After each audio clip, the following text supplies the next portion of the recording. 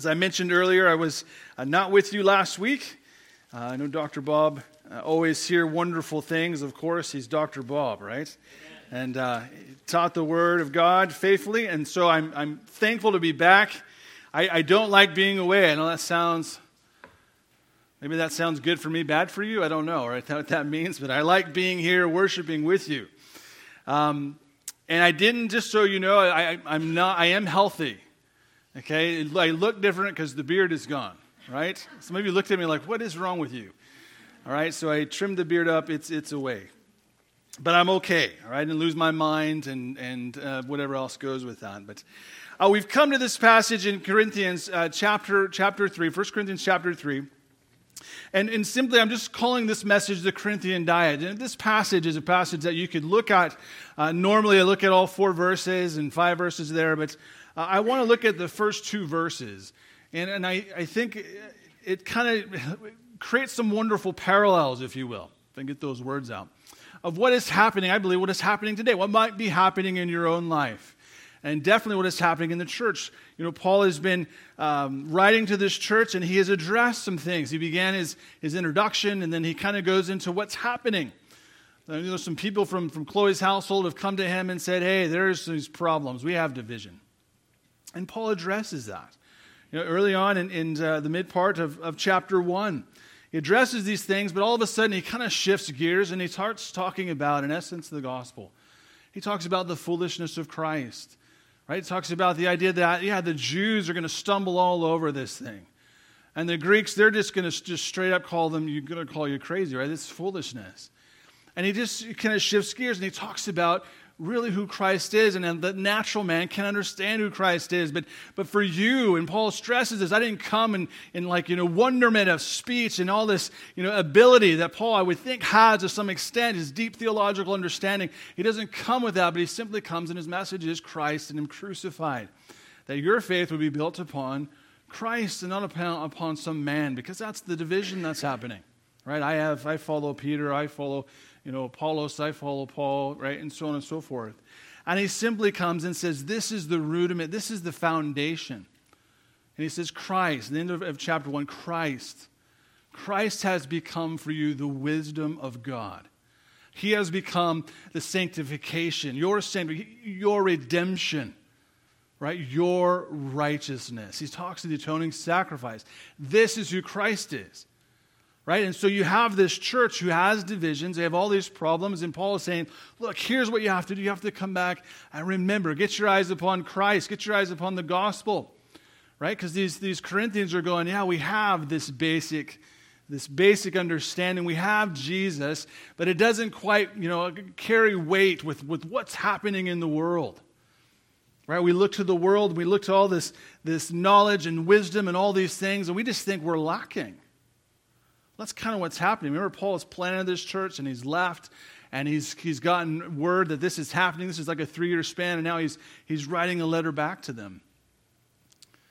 And so we kind of get this idea that they've had the gospel, and Paul has told them as he's carried on in chapter 2, it's all about Christ. It is the power of God, it's the Holy Spirit that reveals it, and you have it.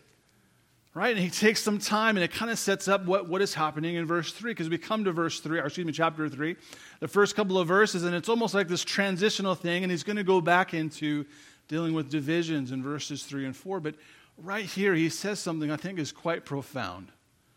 He really gives us a snapshot of kind of why they have the problems they have. He talks about how he came to you, what you were like when I met you, and what was going on. And now he addresses this time lapse, and he says, you're in the same place. You haven't progressed at all. And they of course, have puffed their minds up a little bit and think that, no, we are. We're kind of spiritual giants. Paul has told them at the very beginning of the letter, you're right. He's equipped you. He has made this a church. You have knowledge, right? And wisdom. These things have happened, but they themselves have looked for a supplement. That's what's going on. How do we supplement Jesus? How do we make this better? How do we compare it with what's happening and the great wisdom of the world that is happening? So they want to better themselves by going to the world that is in opposition to Christ, right? And that's what Paul has been saying. They call it foolishness. Why are you grabbing the world and coming in and saying this is a better position? This is actually spiritual growth here, where all you're doing is supplementing and diluting the gospel. That's what's going on. So you have a church here that is stuck. That's a deep theological word there. It is stuck, right? They're stuck. It reminds me of the story of a farmer, this farmer John. And every Sunday for years, he'd known the Lord for years, and every Sunday he would go out and he would say, well, I haven't progressed any, but I'm established. And for years, that was kind of his statement. Everyone saw him coming, Farmer John. He'd, well, I'm not progressing much in the Lord, but I'm established. So one day he gets his tractor stuck in the mud, and a congregant comes by. And of course, you know what's going to happen. Well, yep. You're not progressing much there, but you sure are established, right? And often our spiritual walk just simply gets stuck, right? And so there's no progress. And Paul's telling them it's time to move on. It's time to grow. And so I've called this the Corinthian Diet. I think there's some insights for us because I believe, like I'm sure you do as well, that there's nothing new under the sun. We're all humans. We have moments of growth. We have moments of stumbling, and sometimes we just get stuck. So here's the passage, chapter 3 of 1 Corinthians. I'm going to read the first 2 verses. And he says, "And I, brethren, could not speak to you as to spiritual people, but as to carnal, as to babes in Christ. I fed you with milk and not with solid food, for until now you were not able to receive it, and even now you are still not able." Let me pray. Lord, thank you for this time that you've given to us to just simply come, open your word, to commune with you, to hear of your word. And I ask, Lord, that you would allow your Spirit to enlighten us, to grow us, to strengthen us with the teaching, with the understanding, that we might see growth in our own life. I pray that you would reveal, Lord, areas that are lacking and expose it to us and give us the right steps, Lord, in which we might know you more. And Lord, as always, get me out of the way, that every eye and thought would be fixed upon you. And I pray this in Jesus' name. Amen. So here we come to this a lot of it looks like a transition, and Paul has simply laid down a wonderful understanding of who Christ is. And he has said some great things. Of course, you could say this to all of Scripture, but man, if you're looking to memorize something, the first couple of verses here would be great to memorize. And specifically what he says about Christ. Who Christ is, what Christ has done, how he has become this for you, right? In Christ, you see this, the championing of it in Paul, right? Stressing it to them. And there he comes to this passage, and it's almost like he didn't mean to deal with the problems of disunity, right? He does the introductions, and then he goes to disunity. Then he goes back to the gospel. Now he's going to step on going back to the idea of disunity again. And you see right there, kind of the gate, that Paul's saying that the problem here, it's not just that someone's not wearing the right clothes, or they don't look right, or they don't show up on time. The problem is a theological problem. You're not thinking about who Christ is correctly, right? He come to you, and I've come to you with milk, I've come to you with this teaching, and yet you're saying, you know what, it's not good enough. Let's add something from the world. That's what's at stake, and Paul realizes the church here has the potential to slide away. Slip away. He realizes and understands the gospel is at stake, right? What would others coming in and looking at the Corinthian church, what would they think about Christ? What would they think about the power of Christ and the gospel? What would they think about these things if we keep diluting it and supplementing it with something from the world? Well, you end up with something completely different, right? I've cooked once. I know how you can mess up a recipe, right? I know that, right? It turns into something different. And so Paul has this idea. He wants to deal with these divisions, but he wants them to understand this is a theological problem. He comes and uses some words here that are very straightforward. He doesn't say, hey, guess what? You're spiritual people. He says, I can't call you spiritual. Instead, I'm going to call you carnal. And maybe your Bible says fleshly. This is how I understand you. This is how I know you. This is who you are. You are carnal and fleshly. And simply what he is saying is you have the Spirit of God. He never denies they're not saved. But he says you are acting and operating just like the world. How does that happen? as a Christian who is born again, believes on Christ, is all of a sudden start acting like the world when we've come out from it? No, what they've been doing is just what I've been saying. They've been inviting the world back in, saying this is real knowledge, this is it. And Paul is saying this is foolishness. It's foolishness to the natural man. Why are you going to the natural man to prove the validity and the sufficiency of Jesus? It makes no sense. You're going backwards. And Paul says, I cannot speak to you as spiritual. I cannot speak to you as people who are under the operation of the Holy Spirit. I speak to you as people who are operating out of human nature. That's what he's saying. And he simply tells them, stop thinking this way. Stop operating like the world. Stop being, right, just like everyone else. You're to be a peculiar people. So the problem is not being a baby. Paul uses your babes in Christ. It doesn't say not in Christ. It says you're in Christ, but you're babes. And that's not the problem. All of us begin our spiritual journey as babes, as young in the Lord, young spiritually speaking. That's not the problem. The problem is that they were staying there, and for many of them, they were actually sliding away from that. That's the problem. And so Paul is saying, we need to address this. We got to get you moving forward. And his point, if you were to just put a point on this, what in essence he is saying is simply stop it. Right? Stop being like the world. Stop submitting yourselves and behaving just like everyone else. You have been called a son and a daughter of the King. So I looked at this passage this morning, as I called it a Corinthian diet.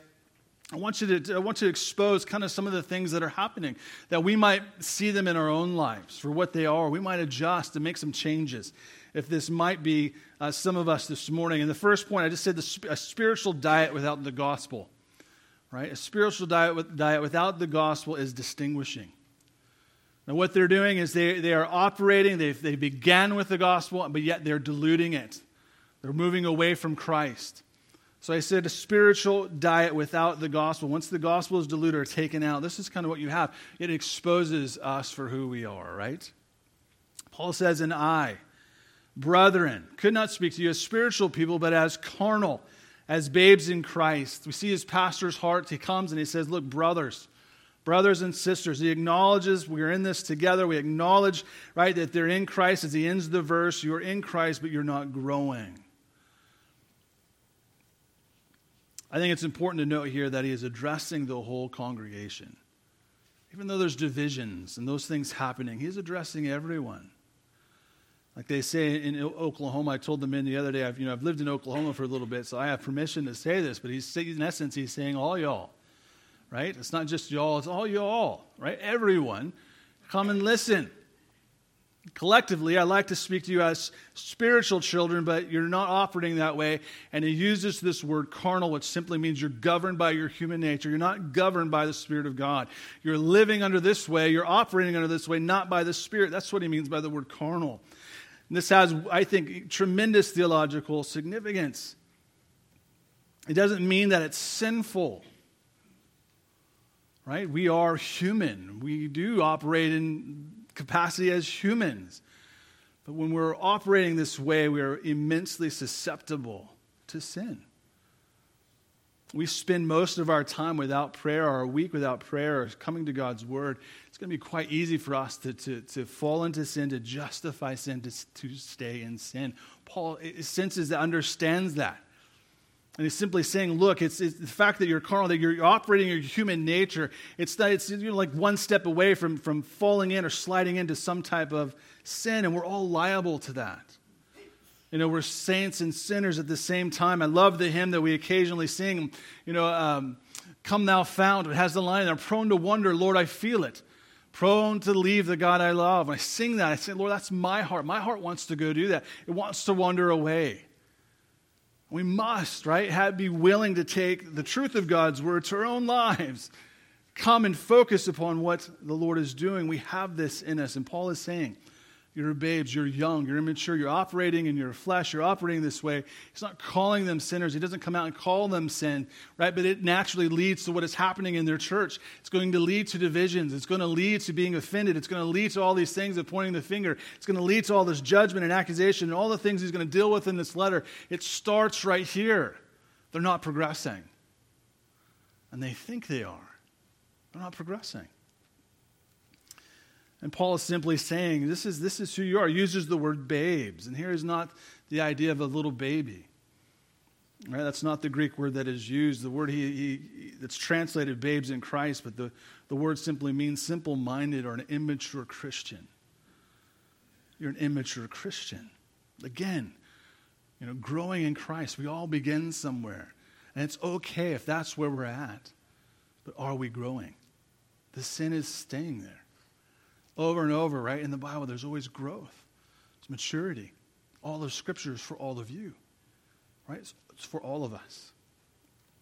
So he comes and he says, you are babes in Christ, and I address you this way, not as spiritual, but as babes. And I think this can happen today in many churches. I think it can happen where we have this moment where we might think that I've had a moment of salvation, this one defining moment, and we've spent, maybe it was years ago, and we think, well, that's it, I'm good. And if I was to follow up with a question and saying, well, what's happened in your life since that moment you've prayed the prayer, or you believed on Christ, or you've had the salvation moment, what has happened since then? And too often in churches today, people go, well, there was this moment. Well, that's good, right? But what has happened since then? Has there been progress? I mean, John tells us you can have assurance in your faith. How is that? Well, you grow to love God's church. You grow to love His commands, right? We grow in our purity. We come out from the world. He says, if this is happening, you can know you know the Lord. You're growing in these things. You can have confidence in it. This is what's happening in your life? Or are you just simply going, all my spiritual life, really, I've been looking at this one moment? Or can you look back at your life and go, no, there was that moment, and then there was this moment, and then there was this moment. And the Lord taught me this here, and He refined me here, and normally I would respond this way, but man, He's doing this to me. Is that your story? That's a big difference, isn't that? Progress. I think it's not all of people's fault, right? You come to some churches and pastors don't teach on things that they should be teaching on. Why is exegetical preaching so important? Because it forces me not to skip things I don't want to preach about. Some of it I'd like to I wish we could skip that one.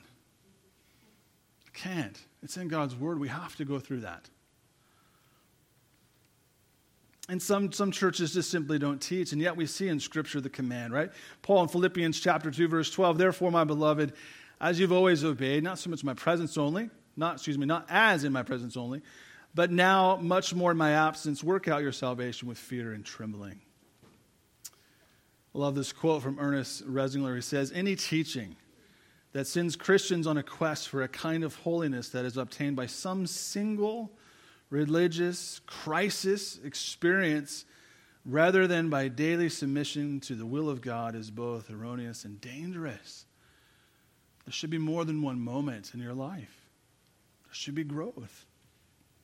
Now, we want to season that and say, the growth and sanctification isn't always easy street. It's not easy. There's highs, there's lows. Martin Luther said, right, we're saints and sinners. You're going to have moments where you're going to go, yeah, my faith is strong. And there's other moments like, I should not have gotten out of bed today. I don't know if you've experienced that. If you're human, I'd imagine, yes, you've experienced that, right? There are real struggles. There are times we'll look upon others and go, man, they've got it all figured out. What is going on with my life? Lord, where are you? I'm trying. I keep committing the same thing. I don't know I'm not making any impact. You're not the only one to think that way. Welcome to the family. Amy Carmichael penned this quote. She's a missionary. She said, sometimes when we read the words of those who have been more than conquerors, we feel almost despondent. I feel that I shall never be like that. But they won through step, by little bits of wills, little denials of self, little inward victories, by faithfulness in very little things. They became what they are. No one sees those little hidden steps. They only see the accomplishment. But even so, those small steps were taken. There is no sudden triumph, no spiritual maturity. That is the work of the moment. Paul is saying, I see you, Corinthian church, for who you really are. And if we were to ask this question, and the Lord was speaking to you, is He saying, I would like to address you as spiritual, but you're more operating fleshly, carnally, which simply means immature. That's a challenge for each of us, isn't it? And Paul, you realize he's addressing the old church, but he doesn't abandon them. He doesn't go, hey, you guys are blowing it. I got better things to do. No. Right? He invests. Scripture is always about, right, expanding Scripture. It's about your growth. Step one is identifying, distinguishing. Is this where I'm at? Okay, what are we going to do about it? We're going to move forward. So Paul goes on from this, and then, of course, in this context, it's a little rough on who these Corinthians are. He moves on to the second part. I'm going to say the first part of verse 2. My second point is it's a spiritual diet without the gospel is deficient. If you're trying to go about this walk with the Lord, and it's not all of Christ, it's not all of the gospel, you're going to have a spiritual walk that is completely deficient. He says in the first part of verse 2, I fed you with milk and not with solid food. I came with you with milk, but not with solid food. Right? Milk is for babes in Christ, the mere infants. Then again, they have abandoned the gospel for something they think has better value. That's what is happening in this congregation. He's addressing all the saints. He is saying, look, it's not just your progress that needs to get going, right? It's not just that needs to get going, but you actually need to stop what you're doing. He's going to go on from this and address the issues and the problems. And we have this tendency to come to this text and go, well, man, I'm only on the milk. Now, for Paul, milk is good. It is the starting point, it is the foundation of the gospel. He came and he planted this church upon Christ and him crucified. He's falling back and coming back around going, what's going on? How come you're not progressing? And he's not saying there's two different things here, like there's milk and then there's solid food. He is saying the milk itself, right, they work together, can become solid food. The problem is they're thinking it's not solid, it's not enough. Right? I've heard the gospel. What else do you have for me? That's what's going on.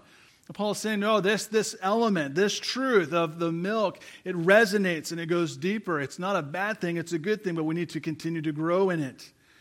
And Peter says it this way, therefore, laying aside all malice, all deceit, hypocrisy, envy, and all evil speaking, as newborn babes, desire the pure milk of the word, that you may grow thereby.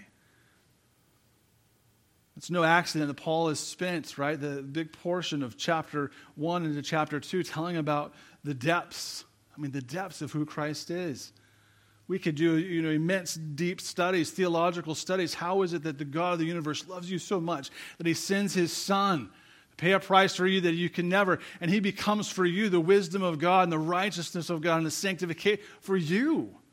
That's not an accident. He just didn't mess up. He didn't think, what I should do today is just go down and do this. No, it was planned. God loves us this way, and this is the foundation. And Paul spent time on this. And he's dealing with the problems, and he says, in essence, milk is not bad. It is the good news of salvation, and yet it has depths. The point he's driving at is that the Corinthians need to give up the synthetic substitutes of what is going on. Stop looking to the world for significance. Stop looking to those outside of Christ for depth. The very milk I gave you is, in fact, solid food. Isn't it amazing how you can come and teach the gospel to a child? The child can believe, and yet we can write volumes and volumes on the gospel of Christ because the depth of it is almost unending. We can talk about words such as justification and sanctification, atonement, propitiation. We can talk about what he's done, talk about his humanity, how he died upon this cross. We can go on and on about this wonderful defining moment in history, and yet it's as simple for a child to understand. Paul's saying we began here. You don't need to add to this. This actually expands. It is one and the same. I think there's a real danger today in churches where people are going through the process. We think we have enough.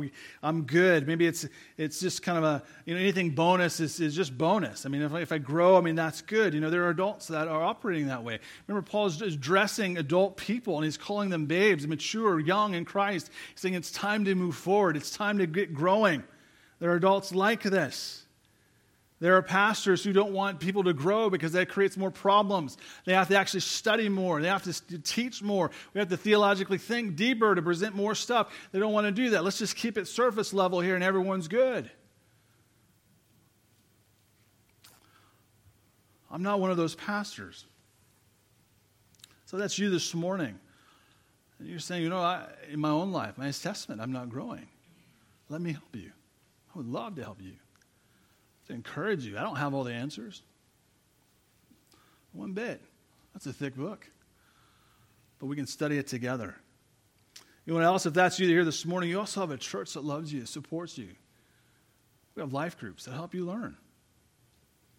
We have men's groups. We have women's groups who can help you and assist you. It's not enough to be where you're at. Remember, it's not a sin to be young in Christ. The sin is staying there.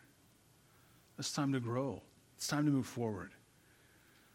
So Paul, as he comes to them, he's simply saying, look, Corinthians, you should be progressing. You're stuck in the mud. You're like Farmer John, right? I'm established, but I'm not doing anything. You have the word, right? You have the milk of the word, and it's solid. Yet it goes deep. You don't need to go someplace else and think, well, what else you got for me? No, you're going to the foolishness of the world to try to understand the depths of God. Only the Spirit of God can do this. We sang in chapter 2, only the Spirit of God can do this. So they have a diet that distinguishes them, that's deficient. My last point, a spiritual diet without the gospel, it's debilitating. Why are we at where we're at? Why are we not progressing? Because we're looking to the world to help us. Paul simply says in the second part of verse 2, chapter 3, for until now, you were not able to receive it. And even now, you are still not able. See, worldly wisdom, it doesn't matter if it's mixed with the gospel, it keeps you from growing. Corinthian church was not growing. They had plateaued and in danger of sliding away. That's what's happening. And I think a simple principle here is the more we inject the world into your life, right, the more the world's going to take control. He says you're not able. First time I planted with you, you weren't able for the deep things. Naturally, of course not. They've just come to know Jesus as Lord and Savior. It's all brand new to them. I mean, the whole gospel is brand new when Paul is planting this church, right? It's all new to them. Of course it's that way. And he expects them to grow, but he comes back and he hears all these things, and he writes back to them and says, even then we began on these things, but even now, right? We still can't move forward. You're not progressing in your faith. And we ask that question, why are they having so many problems in their fellowship? Right? Well, they're not moving forward. I think it's important to stress that Paul says this. In essence, he is saying that the problem isn't with the gospel. Right? The problem isn't with me. I came, I gave you, right? Gave you the milk. This is the foundation. Let's step one. I came, I did this. The gospel does this. The gospel changes lives. The message changes lives. Why are you not progressing? Right? In essence, he's saying you can't point the finger. It's you.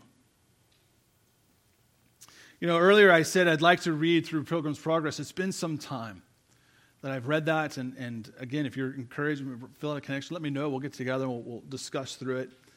But I was challenged by this week. One of the characters in John Bunyan's book is valiant for truth. And as Christian meets this man on the way, he's gone to battle.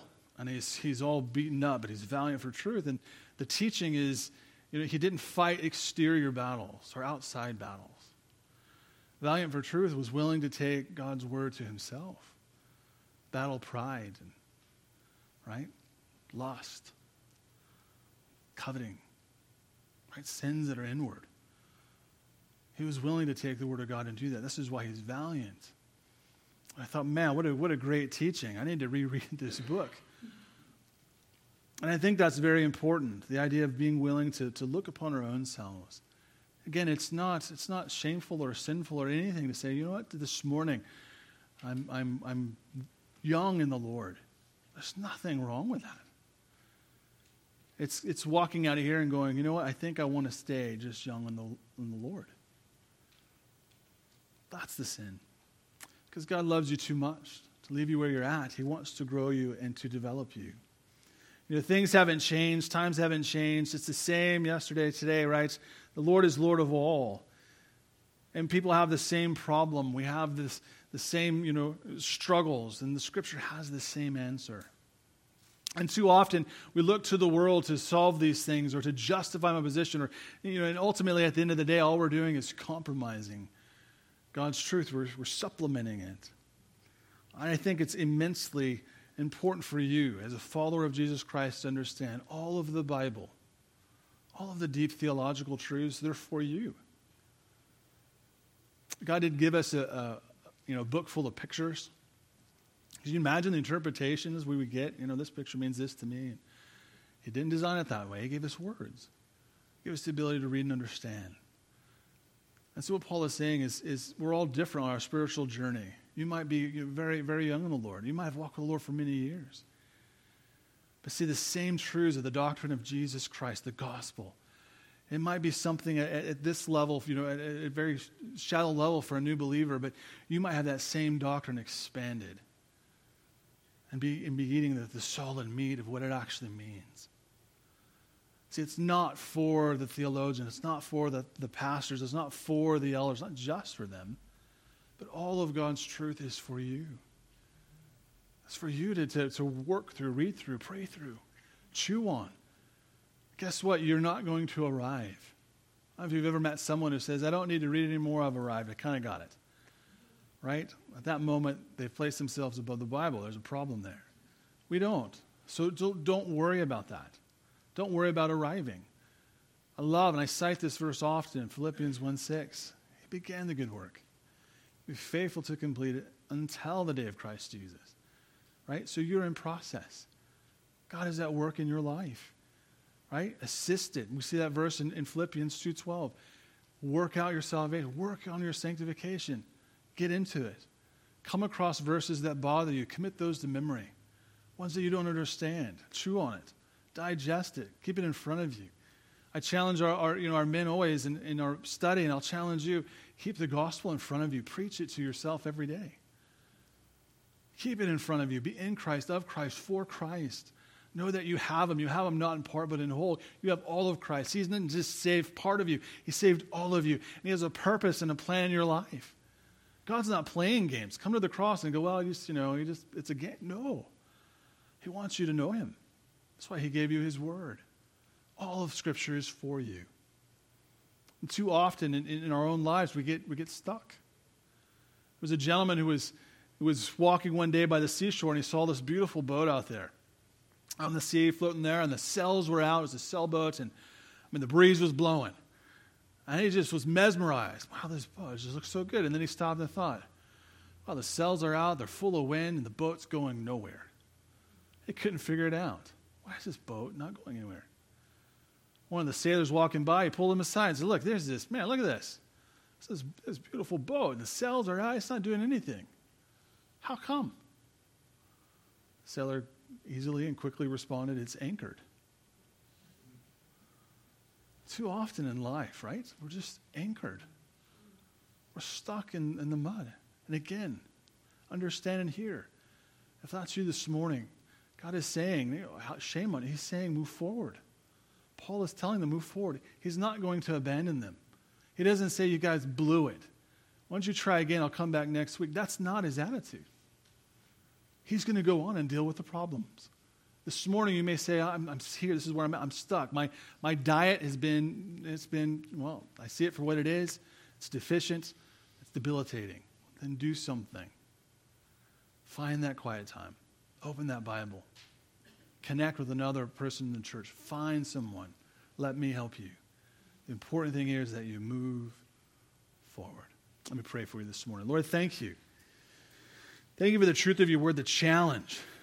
Lord, I know I'm immensely challenged by your word. I'm thankful, God, that you don't leave us unto ourselves, but that, God, you concern yourself with every element, every aspect of our lives. You desire that we would know you more, we'd walk in confidence. Lord, we know this, that we are your church, your children. We are your embassy here on earth, and you've called us to be a light to a dark world. And Lord, we cannot be a light if we ourselves are dimly lit. So I ask first and foremost, God, you would forgive us. Forgive us our sins and cleanse us. If we're maybe looking to the world or supplementing the gospel or just whatever it might be, forgive us. And help us to place you, Lord, where you belong. Help us to fix our eyes, God. Allow your Holy Spirit to fix our eyes back upon Christ as we run this race. You've marked it out for us. And too often these sins that easily entangle us, man, they trip us up. So we confess them now and we ask, God, once again, place our eyes upon Christ. Let us run this race for the works you've set in front of us. Lord, we know that we need to grow in our confidence and our assurance of who you are. So Lord, grow us. Help every one of us this morning, regardless of where we're at with our walk with you. Lord, spur us on. Spur us on. Grow us forward. Help us to realize that we are not insignificant. You paid a dear price for us. Paul is going to stress that in this very letter. We are not our own. Christ bought us back. Let us know, Lord, this morning we have a Savior who has shed his blood for us. Let us know that. May we be encouraged in moments, Lord, where we feel that it's just too hard or it's just difficult. Whatever it might be that's keeping us from walking with you, I ask, God, in those moments, please open our eyes to your providence, to your goodness. Open our eyes to the work of your Spirit. Remind us, Lord, of your word. Help us realize, Lord, we're not alone. You hold and have our lives, Lord, in your hands. Let us know that. Many times, Lord, we struggle with doubt. We struggle with guilt. We struggle with brokenness. We struggle with repeating sins. We may think, Lord, do you care? And I ask, God, that you would demonstrate your power for your glory in our lives. Not that we would be puffed up. Not that we would have any response other than praising you. We would praise you.